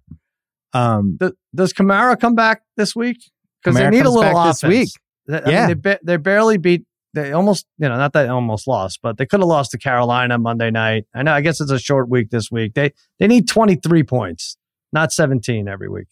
Kamara's back. So I have Saints -3 over Tampa. You get it. I said 2. I don't know why I went a little lower. I thought Baker Mania was running wild. You're right. You got it right. Baker Mania. Eagles, Washington. I guess Washington's not going to go 17-0. I had this game's in Philly, and I have Eagles -7.5. What do we do here? You got it. Damn, I said 8. It's 7. This is a revenge game, right? No, that means we split it. No, I said 7.5. Yeah, you had 7. All right, you're right. I mean, I'll split it. I don't care. No, yeah, they won this game, Washington, last year, right? They went to Philly. It was a night game. Was it a Monday night game? They won this. Yeah, I'm with you. Philly will. That's a tease. I might actually. That might be my first tease of the year. Man, Sam Howell looked very plantable today against any good defense. He's good when it's like 3rd and 13 and the pressure makes him scramble out of the pocket and then he has to run and he looks good. Yeah. Other than that, I don't know if I see it. Right.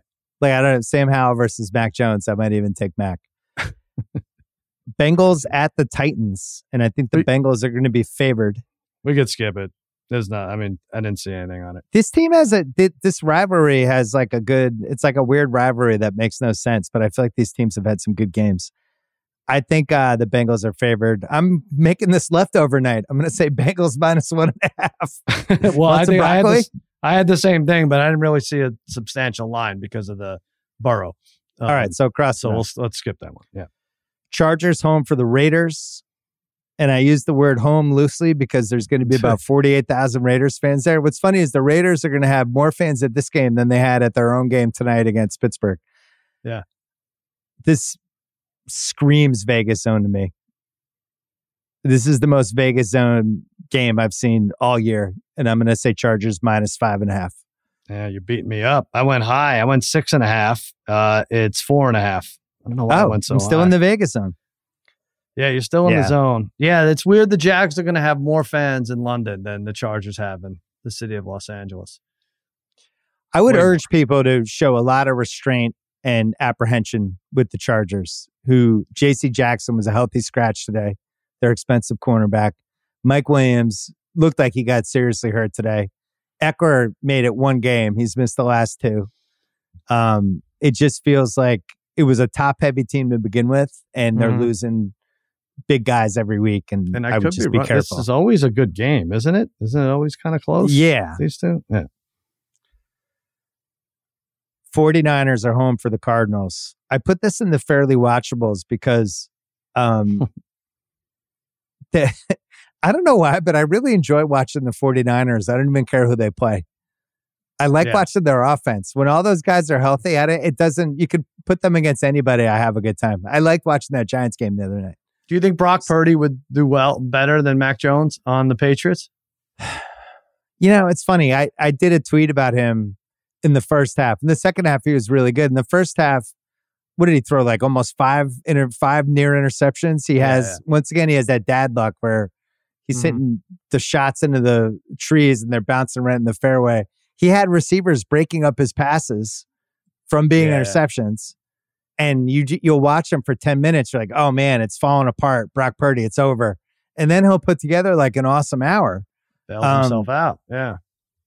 Yeah, he's solid. And I'll tell you this, he never loses his cool. Right. It's the best thing. Like, even if he's having like a bad half hour, you don't feel like he's rattled, You like him? I do. I definitely do. And, he was out Ayuk, right? And I guess Deebo Samuel thrives when Ayuk is out of the lineup. But, and he makes all the easy plays, I thought, for the most part. Yeah, there are some that drop in that could be picked, but he moves the ball. And I like that. I like watching that offense too. I thought that was a frustrating Giants game because it basically came down in the second quarter. They had like a 3rd and 13 and 3rd and 15, and they let the Niners do those garbage screens that they're great at. And it was like, obviously, Purdy's not playing well. Obviously, they're going to do a bubble screen or they're going to like whip it out to the side to McCaffrey. Yeah, McCaffrey helps. Helps a lot. Yeah. There's no Mostert, but pretty good. I have 49ers 12.5 over the Cardinals. All right, I get this one. I said 13.5. It's 14. Full 14. That's a little too high. They're not pulling that upset. They're drinking. Arizona's yeah, drunk. True. They've won their game. Yep. All right, next category, poop fecta. It's Carolina hosting the Minnesota Vikings. Wow. 2-0-3s. 2-0-3s. Yeah. I think this is in the leftover zone. I got Vikings -1.5. I went a little higher. I said 2, and it's 3. Okay. They don't trust. Is Bryce Young supposed to sit another game or be back?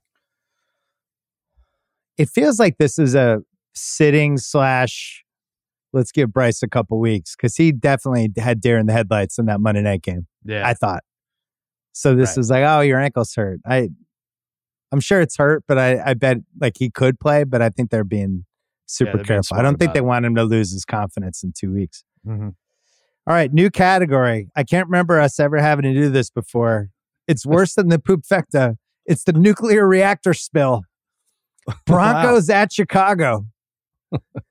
There's alarms going off. There's people wearing hazmat suits. There's a cleanup crew. People are evacuating the town. This is the worst game of all time. We have the Broncos who have just lost by 50 against the Bears who have a fan base that I think is the maddest at their team. Oh, yeah. I think any fan base has been in a while, like years. I'm trying to remember the last time a fan base has been this out on every aspect of their team, like all of it. They've had enough. What are they supposed in the stadium? And there's a million things to point to here. It's ridiculous. How are they? They had 2 Monday games the last couple of weeks. Why not? Could there be 2 Thursday games? This feels like it should be a Thursday game too. I'd watch this if this was Thursday, an hour before Detroit Green Bay. If this was the Thursday night game, I think that would be it for Al. I think he doesn't leave Brentwood. I think Al says, I'll call this from my house, but I'm not actually going to Chicago. Right. Yeah. I'll do it from here if you get a good Wi-Fi connection. Al was almost flatlining during the second half of that Giants game. I mean, Herb Street's it's just really tough partnership. Mm-hmm. I just feel bad. I love Al. I just want Al and Chris back. What's the over under? Not for life, but Al, I just come back to me, Al. Just come back. Just the golf. I have the Broncos somehow favored in this game, even though they just lost by 50 points. And you got to get it exact because I got it exact. You got it exact. I have Broncos -1.5 over the Bears. Oh, you didn't get it. I put it in the 3 leftover zones. 3. It's 3. Oh my God, too many that's leftovers. Insane. How bad do you have to be 3-point underdogs to a team that just lost 70-20? Well, I guess if you lose 41 to, it's worse. Sean Payton doesn't have his quarterback. That's You're the right. problem. We've had a loser leaves town. We ever had a coach leaves his job and turns in his playbook? I mean, if Eberflus loses this one, that has to be it, right? He gets Nate Hacketed. This is very early for a coach to be fired, but I could see it. Do you put that game on a TV or do you pretend it doesn't happen? I just told you I'd watch it if it was Thursday even. Oh, so that cracks like that. That cracks. Yeah, I think so. I'm not. What's the over under of that? Although Denver's defense is so bad, I'm not watching that game. You couldn't go under 45.5. Yeah, I don't want to watch 1 second in that game. Sunday night, Chiefs Jets at the Jets, a game that looked incredible 6 weeks ago. Yeah, this seemed like just an awesome game. Can't wait for this one, Chiefs Jets. Let's do it, baby. Now, not as much. I have the Chiefs favored by 7.5 at the Jets. Crap. You get that. I said 10.5. Why isn't it 10.5? It's 8.5. So you get it. Come on. What? How many points? The Chiefs have a good defense. This is not a break for Zach Wilson. I have a Jets point that nobody else has. Because everyone's just like, Zach Wilson, he sucks. The Jets got to bring another thing. The Jets wide receivers, if you remove Garrett Wilson, are fucking terrible. Across the board. Like, none of those guys are open in any game. Like, none of them were open in this Pats game today. It's like the fucking old timers team. It's Lazard and Reggie Cobb and It's just guys you've never heard of or guys who peaked 7 years ago. And then guys Garrett who Wilson, Aaron Rodgers saddled you with and then said, right. I got to sit here. Yeah. But I know it's easy and fashionable to blame Zach Wilson because he is terrible and he does 8 things that are noticeably awful and things you don't normally see during a football game. Like when he just fell down today when he wasn't sacked and just kind of self-sacked. It was like an own goal. But all you have to do is double team Garrett Wilson. Who's he going to throw it to? No, like, I know. Tell me. It's like, Lazard has single coverage. Like none of those guys can get open. I kind of feel that way about a lot of guys. Zach Wilson. Like, why isn't Devontae Adams double and triple teamed all the time? Jimmy G. What would Jimmy G do if that were the case? Like, I don't know. I have a jet take too. Maybe not as popular. Zach Wilson leaves with Taylor Swift Sunday night. She goes for the younger man. I asked our fantasy football guys to investigate what happened to Hunter Renfrow because I was watching him in the game today. It was a complete afterthought. 2 years ago, he had 103 catches. He had over 1,000 yards. He had 9 TDs, and he looked like he was Wes Welker 3.0. Probably went for $23 in our. Now he's Braxton Berrios. Yeah. What happened? What'd they say? 27. I know he was hurt. They're going to investigate. They're going to investigate it this week. He might not come back with something for years. Yeah. All right, you're up 1, and I was off by a half a point here. Up 1. So, I've been killing you this whole 6, 7, thing. What kind of scoring is that? 8-7. That's what it is. Come on. Monday night, Seahawks at the Giants. I'm going to say Seahawks by 2.5. You lost that one, my friend. I said 2. It's 1.5. I swear. God damn it. Got it all here. You're talking about the leftovers left and right, and you could have gone leftover and won this. 2-0-2.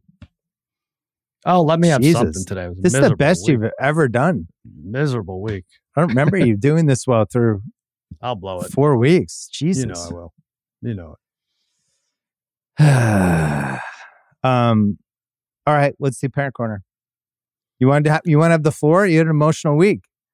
I did. I'll give you the bullet points because there's so much, and you've been through this before. So I'll start with the saddest part, which was Archie saying goodbye to his little brothers. And it really was sad. There was like a little hug in the living room, and I didn't know what to do. And they wouldn't stop hugging, and the Uber is waiting. The Uber is a whole other story.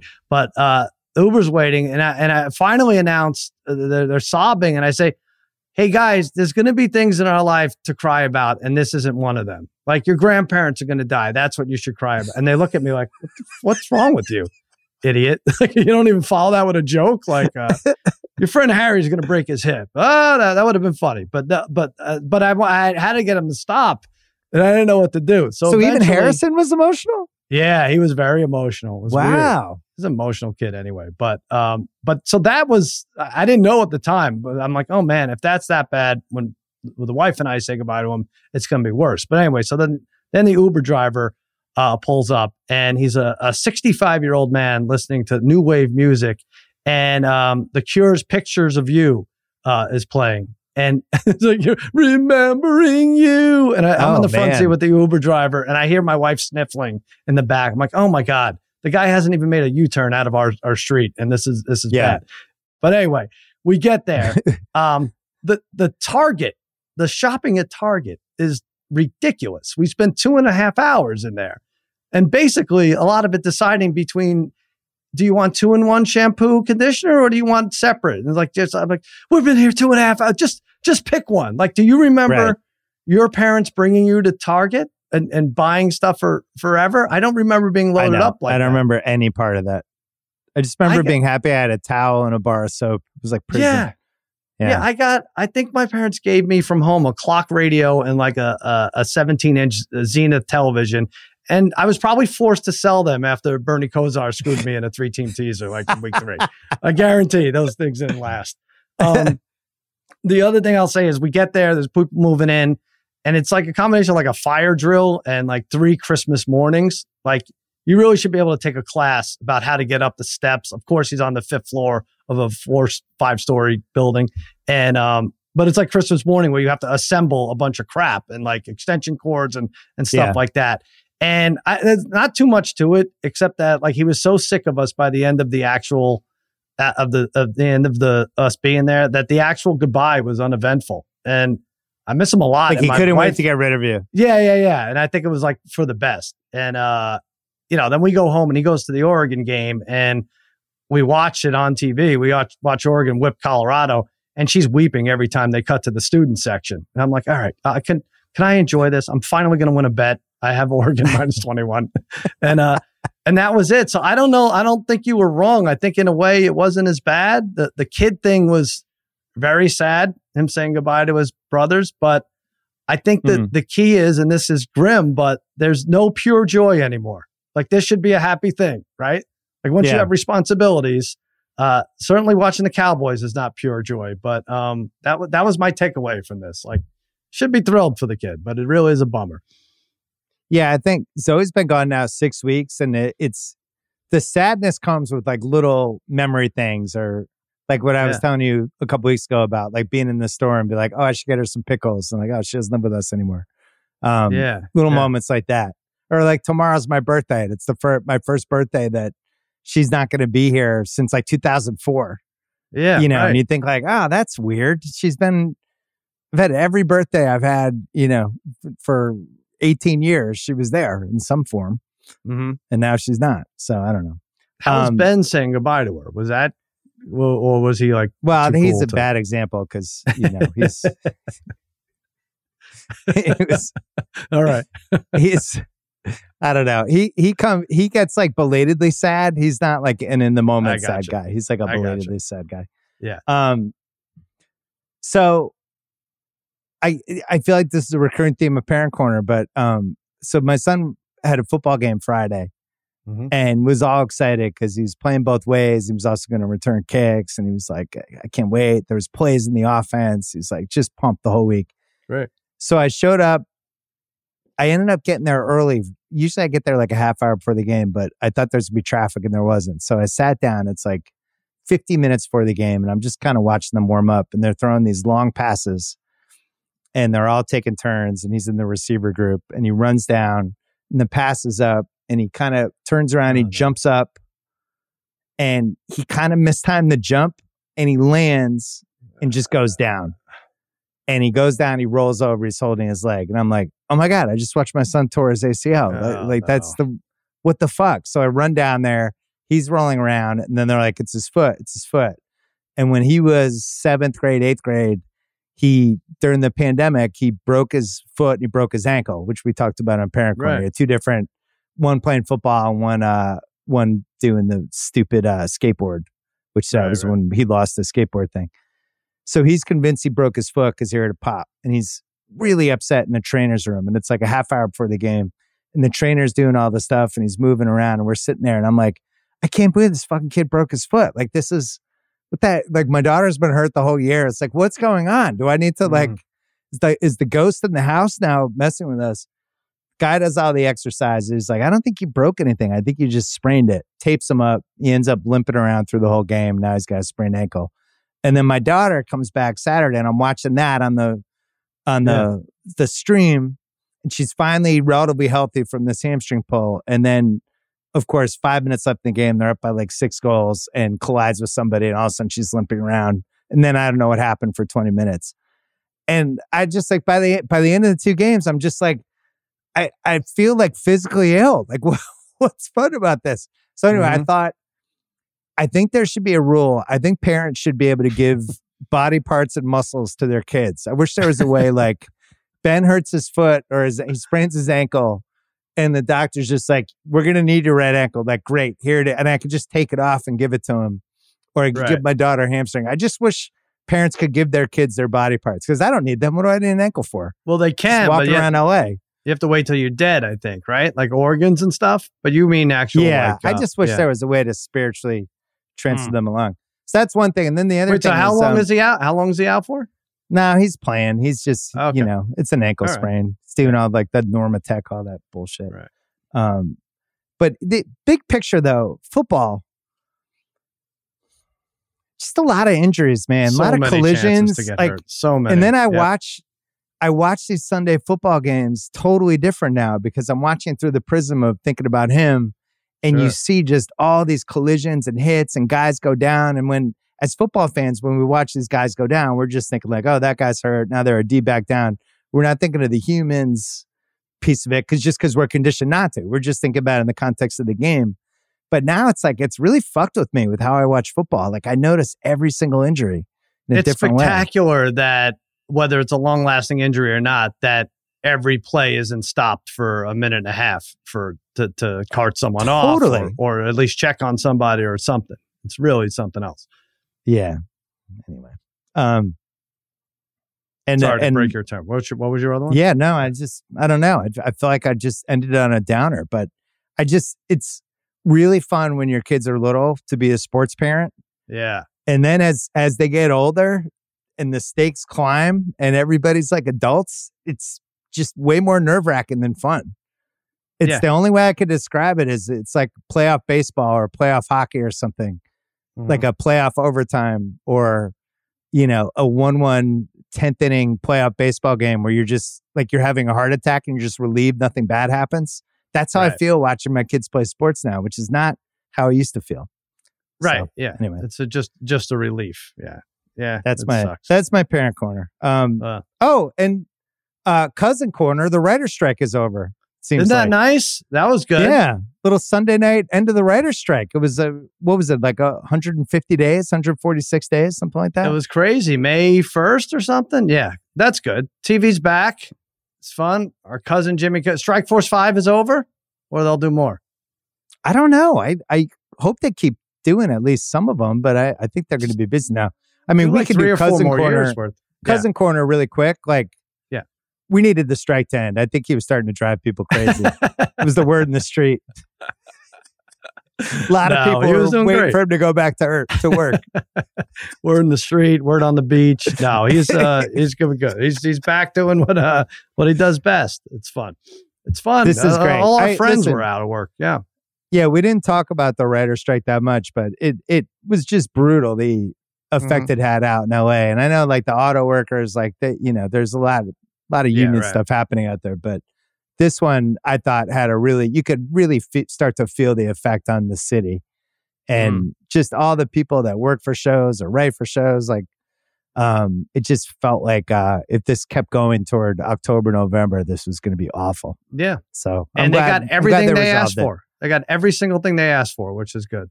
I don't know. I didn't even look. I didn't even look at the terms. I have no idea. No, I'm just so glad it's over and good for everybody. Well, I'm happy it's over, and I'm happy that we'll have people writing shows and things to actually watch because it's pretty grim right now. Yeah. This late September to December stretch, which is usually loaded with prestige TV shows and all these different things. Like a lot of the streamers were like pushing stuff to next year. Netflix is renting HBO shows now because they, they're like, all right, here's Ballers. Maybe you haven't seen it. So I'm glad we get to make new stuff. Yeah. Normally I wouldn't have wasted 3.5 hours watching the Cowboys lose a game that I knew they were going to blow to Arizona. I would watch like Deadwood or something. But is that your nemesis team? Like your strange, bizarre nemesis team, Arizona? Do you have bad history with Arizona?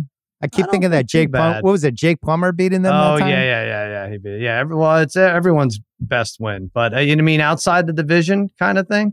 Just like the weird kind of wonk team for you guys. But like not like the 49ers, just a team that's Seahawks are another one, like kind of they cause a lot of injuries. That's the that playoff game, the Blood Diamond. Yeah, I would say that. But ours was I always felt like Denver. I don't even know what the record was against the Brady's, but as a kid, I just always felt like Denver was going to beat us, no matter what kind of team they had, what kind of team we had. They won. Was that Manning that beat you last, that playoff game, or did you win? Manning beat us, but even going way back, the Rulon Jones safety against Tony Eason was a traumatic Pats moment. Elway beat us. Just felt like he would just come in and kick the shit out of us every once in a while. But anyway, all right, cuz. Well, so I do have something. Someone's here and he wants to I know he said it was your birthday, Pat McAfee. I don't even know why he's in my house, but I thought he was doing well for himself. But I have this extra room and he asked to stay here, and he's like, I got to come on. I got this character I do now, and it's a Bill Simmons character. So it's Pat, come in, and he has this Bill Simmons character. So Okay, let's hear it. I'm excited. It's Billy Mack. All right. So here it is. Yes, that's right. Billy Mack is here. I'm standing up. You know why? Because I have too much energy and testosterone to sit down. Sitting down is for sissies and stooges and clowns. Yes, I have my arms exposed in this tank top because I'm a punter, but I need to show everyone that I also do preacher curls. I'm just kidding. I'm not a punter, but my daughter plays soccer, so that automatically qualifies me as a footy expert. How you doing? Keep it moving. I'm wearing my gold chain to intimidate you in case I have to rumble with my nephew Kyle right here in this podcast studio. I'm a thermostat, not a thermometer. I set the temperature. Yes, that's right. I've made millions and millions from Spotify, from HBO, and from unboxing Rocky II trading cards. Did I say that out loud? Be where your feet are, greedy corporate fat cats. Pick them up and put them down, motherfucker. Billy Mack, over and out. Wow, it's great to hear from him. See you, Pat. He just walked away. Oh, man. It's great to have him on. Congrats on all your success, Pat. Yeah, that was great. He's gone. He took off. Billy Mack. Billy Mack. Billy's got no voice now. Unboxing Rocky II cards. Yeah, I don't know where he gets this stuff from. Yeah, what a maniac. All right, Action Pack Pod, cuz. Good job by you. Good job by you. Happy birthday, Billy. Thank you, buddy. All right, that's it for the podcast. Thanks to Cousin Sal. Thanks to Steve Cerruti and Kyle Creighton for producing as always. Don't forget, new rewatchables coming Monday night. It's a good one. And I will see you on this feed on Tuesday.